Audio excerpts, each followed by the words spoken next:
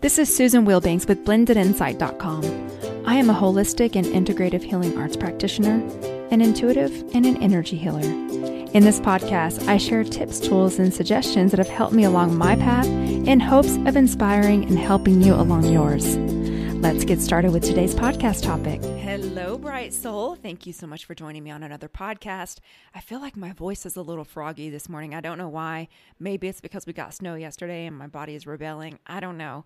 But I'm over here sipping coffee. So if my voice sounds a little froggy, I apologize. It is pretty early in the morning, but that's okay. We're going to keep it moving. So what's been going on here? The gym is finally a little less crowded. And for those of you who have asked for a gym crush update, I talked about this a long time ago. I don't want to date someone from my gym because if it goes south, I'm still going to that gym. I'm going to the gym no matter what. And so I don't want to make it weird. But what I didn't tell you all is that over the summer, I actually did date someone from my gym. What's interesting is that we matched on a dating site. And this is the way the universe works. I'm using this as an example for the way the universe works. For all of us who have talked about this, I'm using a very cute example of how the universe works. So I had this fear of someone from a dating site seeing me at my gym because, as we talked about before, I go so early in the morning. So when I go to the gym, I wake up, I put my hair in a bun, I wash my face, I brush my teeth, I put on my clothes, and I'm out the door. So I look different first thing in the morning than I would in regular waking life in my mind.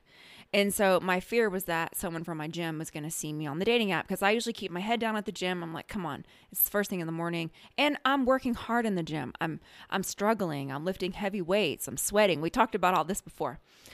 So over the summer, I saw someone sent me something on a dating app and I didn't respond to it because it just gets old. It gets old. And so I'm on bench press and I see someone in my peripheral vision. So I look over and it's that person and I died 4,000 times over inside. I wanted to run out of the gym. And I could feel him looking at me and I go, oh my God, this is my worst fear. And what I want to say to you as those of us who are powerful beings, well, it happens to everyone, but we tend to notice it. I had such a fear around it that I brought it forward, but I also think the universe brought it forward to show me I don't need to worry about that. Because as I said before, if you like me at the gym, it's only up from here. So I'm going to look much better in real life. So here's the funny thing about it. So I got through my workout and I'd never noticed him before. And he's not someone I would normally date, none of that. But anyway, so I got through my workout and then I left the gym and then I responded to his message and he was like, oh, I'm at the gym right now. And I go, I know, I saw you at the gym. And then he goes, yeah, you were on the bench next to me. Oh my God. Even thinking about it, I get embarrassed again. It's so embarrassing. It's so embarrassing. And so I go, oh my, this is my worst fear. I guess it's not that bad. I always thought this is going to be like my worst fear. And he goes, well, actually, I've noticed you for a few months, which made me embarrassed even more because I have a gym crush. So my point is you're probably someone's gym crush you don't even know. Anyway, but he goes, I did not recognize you at first until you said that. And then I had to think about it. And then I put two and two together. So my hypothesis about no one being able to recognize me in the gym is probably correct. But on the other side, I could still meet someone at the gym and then it only gets better from there. And so then I did date him for a little while and friends, he was on the juice. He was juicing and I just can't, the mood swings were outrageous, I don't want to get into that, but, I like natural bodies. I like natural bodies and doing things healthy. And, I wasn't really familiar with all of that, that world that much, but I have a really good friend of mine that took one look at him and says, he's juicing. And I'm like, are you sure?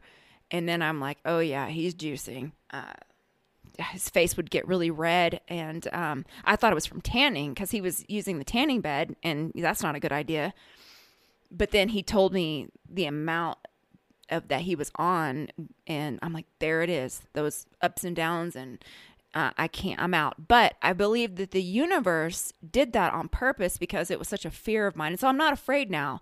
And so I said all that to say, I don't have a problem making eye contact with my gym crush. I think my gym crush is going through something. He's been so cranky for months, so cranky, looking at his phone, his schedule's sporadic. So I'm just going to keep it at that, just a crush, because I don't think that we would be a match in real life. I've looked at his energy centers already. I can't help it. People. I'm going to look at your energy centers. I'm going to look at your energy centers. I wasn't doing that, by the way, when I met the other person that I matched with over the summer that I dated for a little bit. I didn't look at his energy centers because I told myself I wasn't going to do it, because then I would never date anyone, because, we're all flawed. And I felt like it wasn't fair. And then my mentor that I work with every month, really, he was like, okay, it's time to start looking at their energy centers again. I'm like, okay. I mean, because I'm doing our Hatha yoga practice and everything's getting up leveled. The energy gets so sticky to work in. So anyway, now I'm looking. So I was asking him about my gym crush, because there's been a couple times where I thought he's going to say something to me. In fact, a couple of weeks ago, I was on the leg press machine and I was sweating. I know that's gross, but I'm working hard is my point. I'm working really hard on the leg press.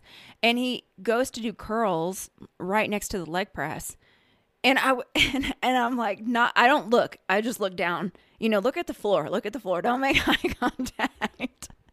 He walks by the leg press and he looked down at me. And then I felt, I don't know, it was just such a vulnerable position because I've got all these weights on there and I catch eye contact with him. And he started to smile and I'm like, oh my gosh, this is it. This is it. And then I break eye contact. And so anyway, he might even be in a relationship. Some people do that. And it doesn't even matter anyway, because like I said, I don't think we'd be matched outside the gym. And if it goes south, I'm not leaving the gym. And on another note, the guy that I dated over the summer from my gym, when it went south, he just didn't come back to my gym. So either that's cowardly or it's kind. Either way, it doesn't matter. I still win. So anyway, let's move into the topic for today. And that is limiting beliefs. And I said all of those things in the beginning as an example of a limiting belief that I had about if someone meets me at the gym in the morning, they're probably not going to be interested in me at that time of morning. That's not true.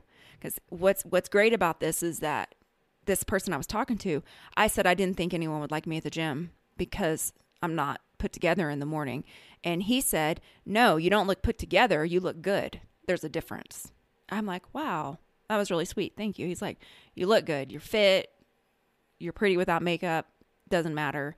I'm like, okay. But then when we did go to dinner, he was like, okay, now I'm intimidated. So I was like, so my hypothesis about being better outside the gym is correct, but I don't look that much different. That was a limiting belief I had.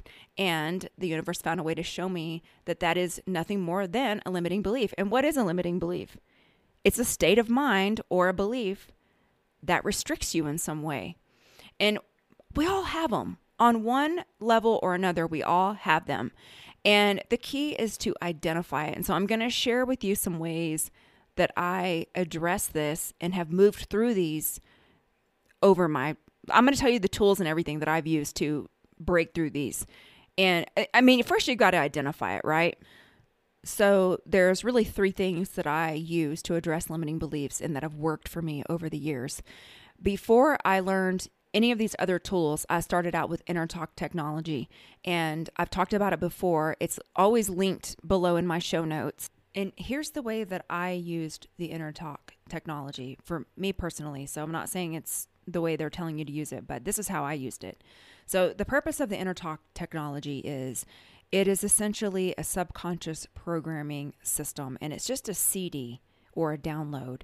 And what I would do is pick a certain topic. So let's just say guilt, for example. Say you're struggling with guilt. So I would go to the InnerTalk technology CD for guilt and I would read the affirmations. And if any of those affirmations gave me resistance, I would get the CD and listen to that CD until I could read the affirmations and feel no resistance inside me. And it worked phenomenally. And a couple years ago, I got an affiliate link, and that's what's linked below. I think I get like a penny for every CD. And if you don't use the affiliate link, I just want you to get better. It's okay with me. So I did that, and I would listen to them while I'm cleaning, or I would listen to them as I'm going to sleep. And I would do that until I got no resistance on the affirmations. So that's one way. The second thing that I learned after the Inner Talk technology was the work of Byron Katie, and I've shared it before, but she has a system of noticing the thought, writing the thought down, questioning it, and then doing a turnaround. So that's her 4-part system, and she has questions. So let's just say something happened and you're saying you're stupid. I'm using just a random example. You would then question it. Is it true? And then you would ask yourself, can I absolutely know it's true? And then you would say, how do I react when I believe that? And then the 4th part, the turnaround, is who would I be without that thought? So, and you can look her work up, but that's essentially the work in a nutshell. So that's the second thing I learned. And then I learned energy healing. And the beautiful thing about pranic healing, I didn't learn this in Reiki. There are 2 different systems. They come from the same lineage. One is a little bit more advanced than the other. It has more advanced techniques. And that's pranic healing. And that's why I switched over to pranic healing. And I know it's not a saturated market. It's not a mainstream. Everyone knows there's over 1 million pranic healers, which is kind of funny because sometimes people will say, well, why don't you put pranic healing in your title? Because I use a mix of modalities, because I don't just do one modality. And it doesn't matter. Energy healing is energy healing. We're moving it in a different way. And if you're tied to the exact modality, then you're in your head. And this isn't a head type of medicine or modality or healing energy. It's a heart energy. And if you're overly focused in your head, you're already in the wrong space. So in pranic healing, because I've taken all the classes for the healing techniques, we can systematically remove old thought patterns. And energy healing has helped me significantly. And I do my best to post general healings, but there's no substitute for a private session when it's you and I and we're focused on something, your energy specifically. All the energy is directed at you specifically. There's no substitute for that. So I do my best to post generalities, but when people ask for specific healings for their issue or something really specific, it would be irresponsible for me to post something like that. And I always feel into the energy. I feel into it and say, you need to book a private session. You know, the universe is going to meet you too. When you're actually booking a session, you're investing in your well-being, you're investing in your health, you're investing in your healing, there's a return to that. And I know I've talked about that in previous podcasts. So through the work of energy healing, specifically pranic healing, it's helped me tremendously to get rid of old limiting thoughts. And I've also learned some more advanced shamanic techniques that I do incorporate in my private sessions. I don't use those in the generalities because it would be irresponsible for me to do that. So that's the other thing that's really helped. And so hopefully one of those 3 things or all of those 3 things can help point you in a direction where you can start to identify and release these limiting beliefs, because our minds are so powerful. They're so powerful. The gym example is one of many examples I can give you about how powerful our energy and our focused energy is, and repetitive thoughts. It's amazing. You know, things like that absolutely amaze me. They just amaze me. I'm like, wow, this is really, really powerful stuff. So that is all I wanted to offer, and we can go into a healing. So you can uncross your arms and legs and start to focus on your breathing. I will turn the healing on.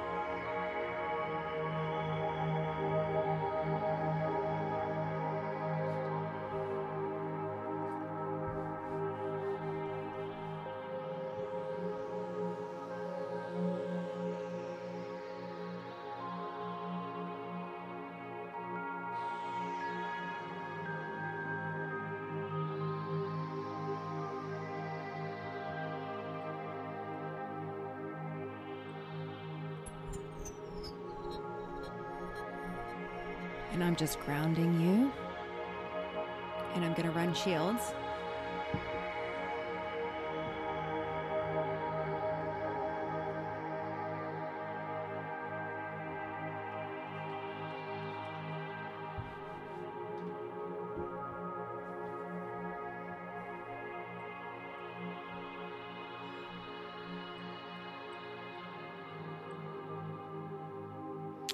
Okay, and so it is.